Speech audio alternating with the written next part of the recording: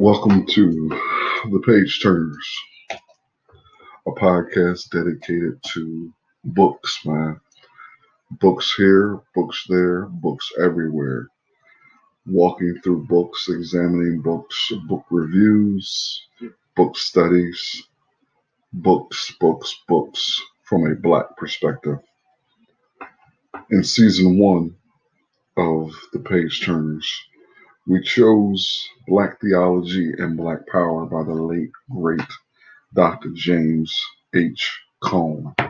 So we've been spending some time, man, walking through this book, man, chopping it up, having a great time discussing many of the things that um, are written in this book, man, which was published in 1969. Black Theology and Black Power provided the first systematic presentation of Black theology, relating the militant struggle for liberation with the gospel message of salvation. Dr. James H. Cone laid out the foundation for an original interpretation of Christianity that retains its urgency and challenge today. In 1969, man, much of the stuff that we've already tackled in this book study, season one here, is still very much relevant to what is taking place in Christendom in 2018. If this is your first time tuning in to the Page Turners, I am your host, Elgin Bailey, aka Big L, aka Mr. Catch 22, aka Bishop Heavyset Voice. Somebody wrote in the other day, man, asking about the Bishop Heavyset name, and there's a story behind it that I won't particularly get into it now, but shout out to the brothers, man, of Real Talk Radio. Not only brothers, man, but dear friends of mine. A couple more shout outs, man, a little bit more house cleaning before we dig into episode 14, chapter 3. Before we even deal with that, I want to send a shout out to two brothers, man, who have been consistently doing their thing, man, standing in the gap. One of them, man, is well, both of them are dear friends of mine, but my brother Andre Watson, man, who is putting it down with his brilliant videos. Conscious Christian. You can find him on YouTube, man. That's Conscious Christian. You're gonna want to check him out and follow him and stay connected to what he's doing. Then another brother, man, who literally has a heart for those who have been hurt in Christendom, in the church. He is unapologetic and unwavering in his commitment to hold the church and these pastors, bishops, apostles, whatever title that they're calling themselves today. And that would be the homie Leonard Robertson, man, also known as the Truth Seeker. Man, this brother is dropping heat consistently, addressing the ills of churchianity. These two brothers, man, you want to find them, you want to subscribe, you want to follow them. That is the Conscious Christian and Leonard Robinson, man, also known as the Truth Seeker. Check these brothers out, man. Stay connected to these brothers. They are doing great work. All right, to the text, man. Again, this is episode 14. Shout out to all the listeners, man. Shout out to all the followers. Shout out to all the folks who have donated to what we are doing here at the Page Turners. This is episode 3, episode 14. We are still in chapter 3, the White Church and Black Power. And the text reads as follows. The church is not defined by those who faithfully attend or participate in 11 a.m. Sunday worship.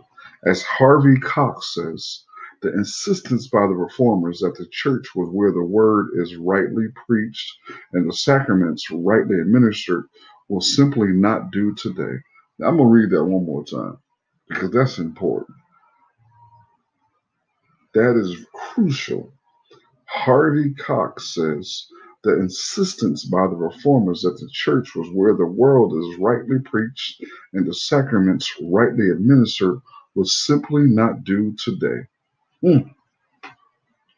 It may have been fine for distinguishing orthodoxy from heresy, but it is worthless as a vehicle against modern racism. Man, I can spend 19,000 hours on that right there. And sometimes I find myself reading and rereading. When I'm reading a book by myself, man, sometimes I fly right through it and I'm able to grasp the information. But sometimes, man, I'm able to grasp it, but I still want to chew on it for a minute because it just says something so crucial.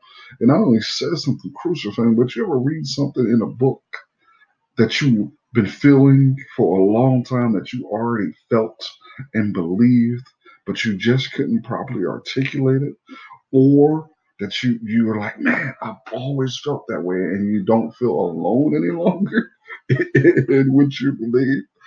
The church is not defined by those who faithfully attend and participate in the 11 a.m. Sunday worship. It may have been fine for distinguishing orthodoxy from heresy, but it is worthless as a vehicle against modern racism. Now, man, some of my listeners, man, who follow me, you're gonna take that quote from Harvey Cox and you're gonna turn it into a tweet. You're gonna turn it into a Facebook status. If you do, please shout out your boy, man. You ain't gotta shout my name out, man, but shout out the page turners, man. Shout out what we're doing over here. And, just in your citation, shout out the page turners, man, because I love that. It may have been fine for distinguishing orthodoxy from heresy, but it is worthless as a vehicle against modern racism. We must therefore be reminded that Christ was not crucified on an altar between two candles, but on a cross between two thieves. He is not in our peaceful, quiet, comfortable suburban churches, but in the ghetto fighting the racism of churchy white people. Now, Dr. James Cone is preaching up in this joint, man. He is laying it down, man. Because there's a lot of you folk out there, man. Because I got some listeners, man, who are, not followers of Christ. They don't believe and they don't follow or subscribe to Christianity. Uh, and I'm not here to convert them with this podcast. But it's a lot of y'all who constantly and consistently say that Christianity is not fighting against white supremacy or racism because it is a tool of racism and white supremacy. And let me say this, I agree that westernized European Christianity is a tool, and I go even far further and say it is the chief tool of white supremacy. But what you can't say is there's no black Christians out there who are not trying and willing to consistently put a foot in the behind of white evangelical Christianity with truth. And as we see in Dr. James Cone writing this book in 1969, he was doing just that. He was dropping the hammer. No wonder they wasn't trying to fellowship with this brother. And the text reads, in the New Testament perspective, the church has essentially three functions: preaching, service, and fellowship. Preaching means proclaiming to the world what God has done for man in Jesus Christ. The church tells the world about Christ's victory over alien hostile forces. If we compare Christ's work on the cross with warfare as Oscar Coleman and others do, then it is the task of the church to tell the world that the decisive battle in the world has been fought and won by Christ. Freedom has come. The old tyrants have been displaced, and there is no need for anyone to obey evil powers. The church, then, is men and women running through the streets announcing that freedom is a reality. This is easily translated into the context of modern racism. God in Christ has set men free from white power, and this means an end to ghettos and all they imply. The church tells black people to shape up and act like free men because old powers of white racism are writhing in final agony. The good news of freedom is proclaimed also to the oppressor. But since he mistakes his enslaving power for life and health, he does not easily recognize his own mortal illness or hearing the healing word. But the revolution is on, and there is no turning back. Modern preaching has little to do with white ministers admonishing their people to be nice to Negroes or to obey the law of the land. Nor does it involve inviting good Negro preachers to preach about race relations. Preaching, in its truest sense, tells the world about Christ's victory and thus invites people to act as if God has won the battle over racism. To preach in America today is to shout Black power, Black freedom. Now, listen, man, I hope you caught that because I keep hearkening back to the fact that this book was written in 1969 and it is now 2018, and we still see the very same things. Reading this book is as if Dr. James Cone just wrote this book and released it because the same type of things is still taking place right now. You have a number of white evangelical Christians who are preaching to their congregations that they need to be nice to Black folks, to obey the law of the land, and inviting the good Negro preacher to come and preach about race relations. We see it time and time again. That is so consistent. Man, listen, man, every time I read this book, man, I get so freaking excited because Dr. Cone was killing it. All right, man, let me simmer down a little bit now. And the text reads, "It is important to remember that the preaching of the word presents a crisis situation. The hearing of the news of freedom through the preaching of the word always invites the hearer to take one of two sides. He must either side with the old rulers or the new one. He that is not for me is against me. There is no neutral position in a war. Even in silence, one is automatically identified as being on the side of the oppressor." What? How many of your white Christian brethren, man, are silent? Are silent. How many? In their silence, man, guilt is found. What? Even in silence, one is automatically identified as being on the side of the oppressor. There is no place in this war of liberation for nice white people who want to avoid taking sides and remain friends with both the racist and the Negro. To hear the word is to decide, are you with us or against us? There is no time for conferences or talk of any sort. If the hearing of the word and the encounter with the Spirit do not convict you, then talk will be of little avail. The church not only preaches the word of liberation, it joins Christ in his work of liberation. This is service. Though the decisive battle has been fought and won over racism, the war is not over. There's still left what G.P. Lewis calls the mopping up operations. Just as the war in Europe continued for months after it was won at Stalingrad and El Alamein, so the war against principalities and powers continues after the decisive battle on the cross. We will have to fight racism. The evil forces have been defeated but refuse to admit it. Although defeated, writes William Harden, evil still has sufficient strength to fight a stubborn rearguard action. It is the task of the church to join Christ in this fight against evil. Thomas Weiser puts it this way: the way of the church is related to the fact that Koios, Lord himself, is on his way in the world, and the church has no choice but to follow him who proceeds. Consequently, obedience and witness to Christ require the discernment of the opening which he provides and the willingness to step into the opening.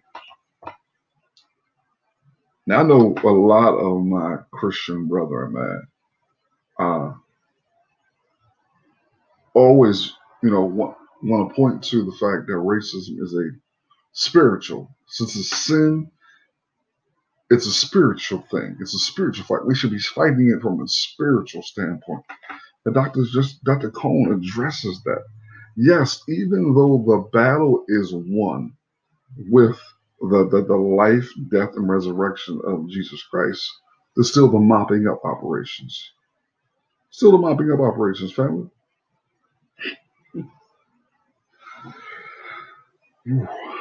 He killing it. And the text reads, the opening has been made and the church must follow. To follow means that the church is more than a talking or resolution passing community.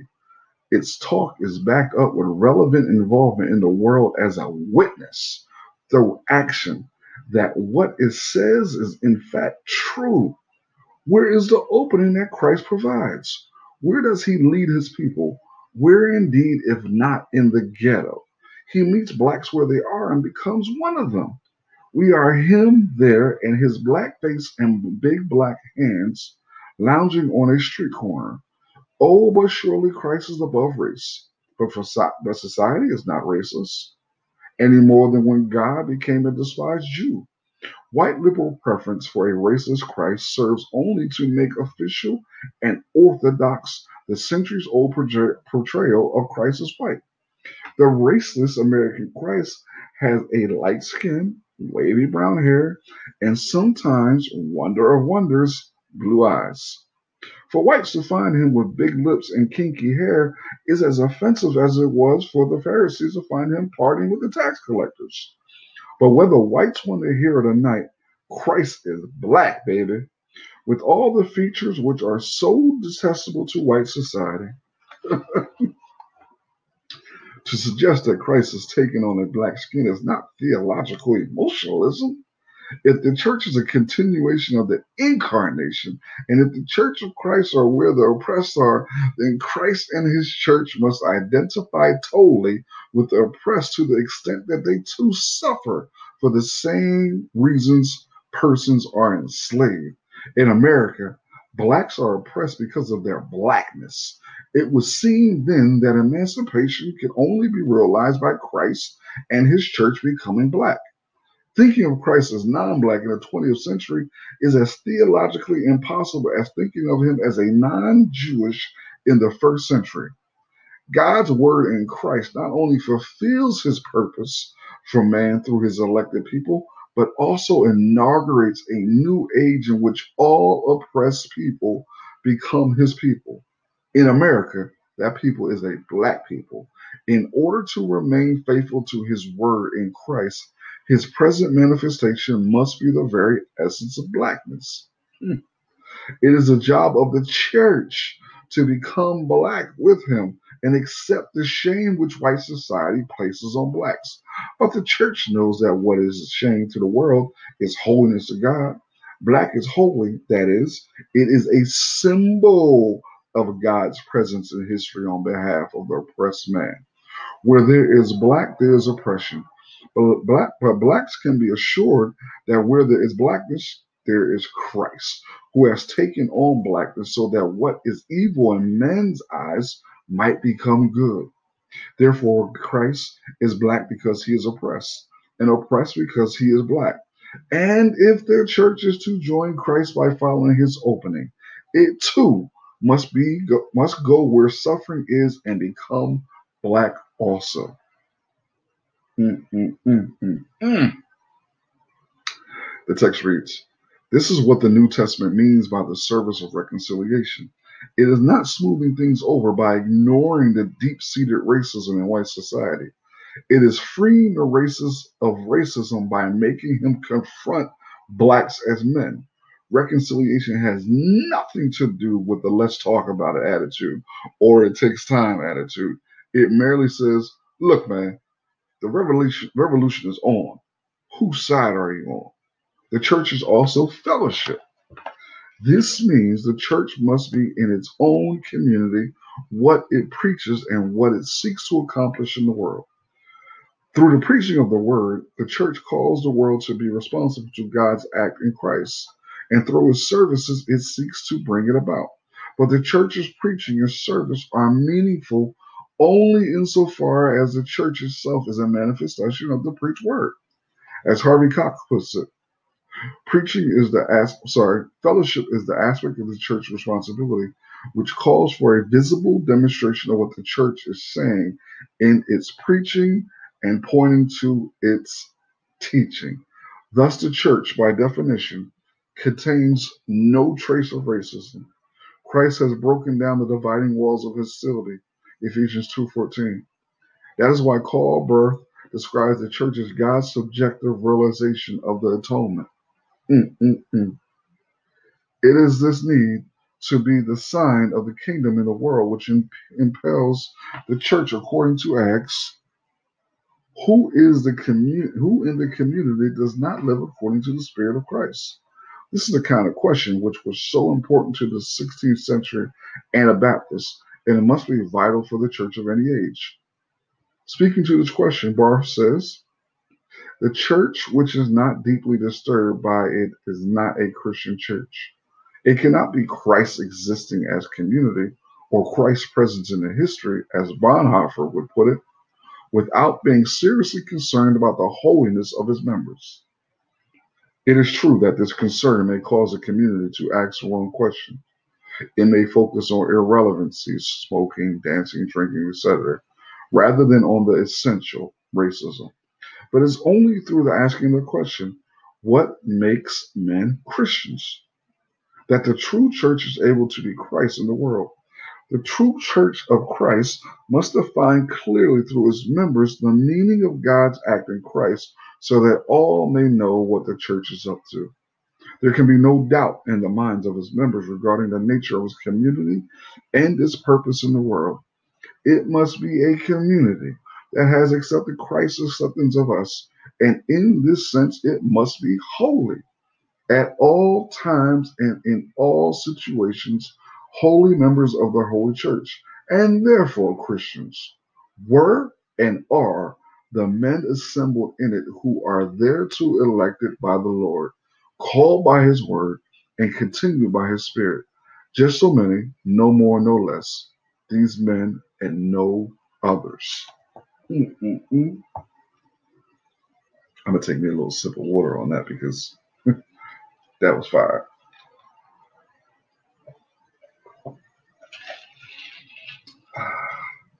Excuse me, family. Mm-mm-mm. Whew. Here we go.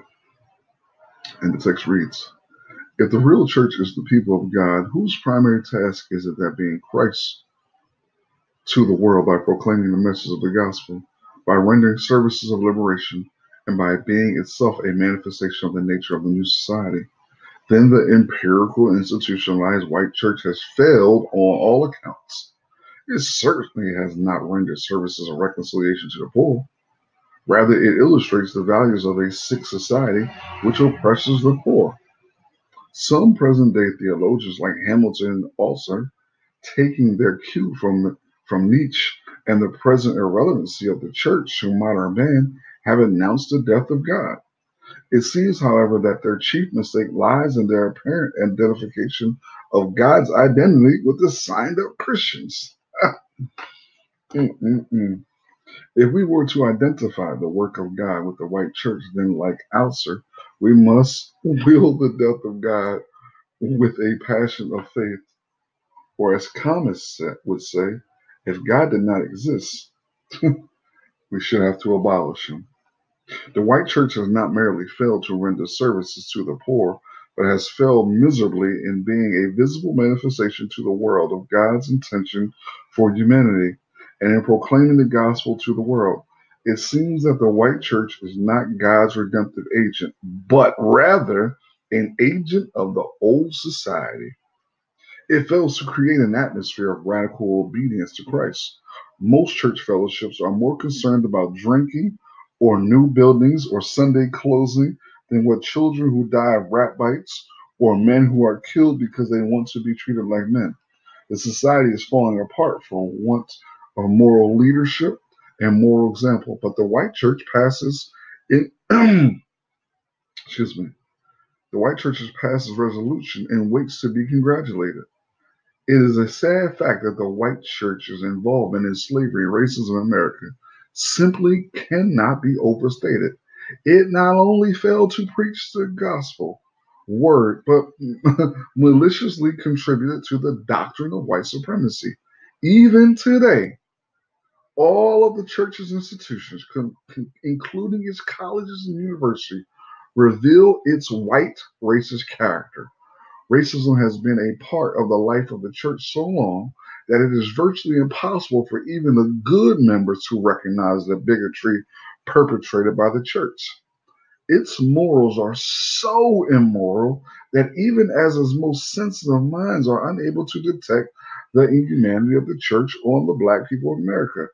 This is at least one of the suggestions by Kyle Heisenden, who was in most cases a very perceptive white Southern churchman. He says, we must ask whether our morality is itself immoral, whether our codes of righteousness are, when applied to the Negro, a violation and the distortion of Christian ethics. Do we not judge what is right, what is wrong in racial relationships by a righteousness which is itself unrighteous, by codes and creeds which in themselves are immoral? The question is asked, and the answer is obvious to the astute observer. Excuse me. The church has been guilty of the grave sin of all, the enshrining of that which is immoral as the highest morality. Jesus called this the sin against the Holy Spirit. It is unforgivable because it is never recognized. The question is asked and answered. The question is asked, and the answer is obvious to the astute observer.